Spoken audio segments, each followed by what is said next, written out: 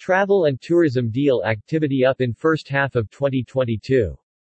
A total of 573 deals were announced in the global travel and tourism sector during H1 2022, which is a year-on-year (YoY) increase of 3.1% over the 556 deals that were announced in H1 2021. Deal activity has been fueled by improving deal-making sentiments in the travel and tourism sector following the easing of COVID-19 restrictions.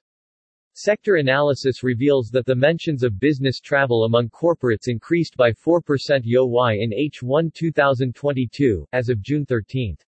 However, this trend is not uniform across all the regions and markets. Deal activity improved by 11.7% and 11.9% YoY in Europe and North America, respectively, in H1 2022. In contrast, Asia-Pacific, Middle East and Africa and South and Central America recorded a decline of 10.2%, 20.8% and 7.1%, respectively. Similarly, while travel and tourism deal activity improved in several key global markets, some markets experienced decline.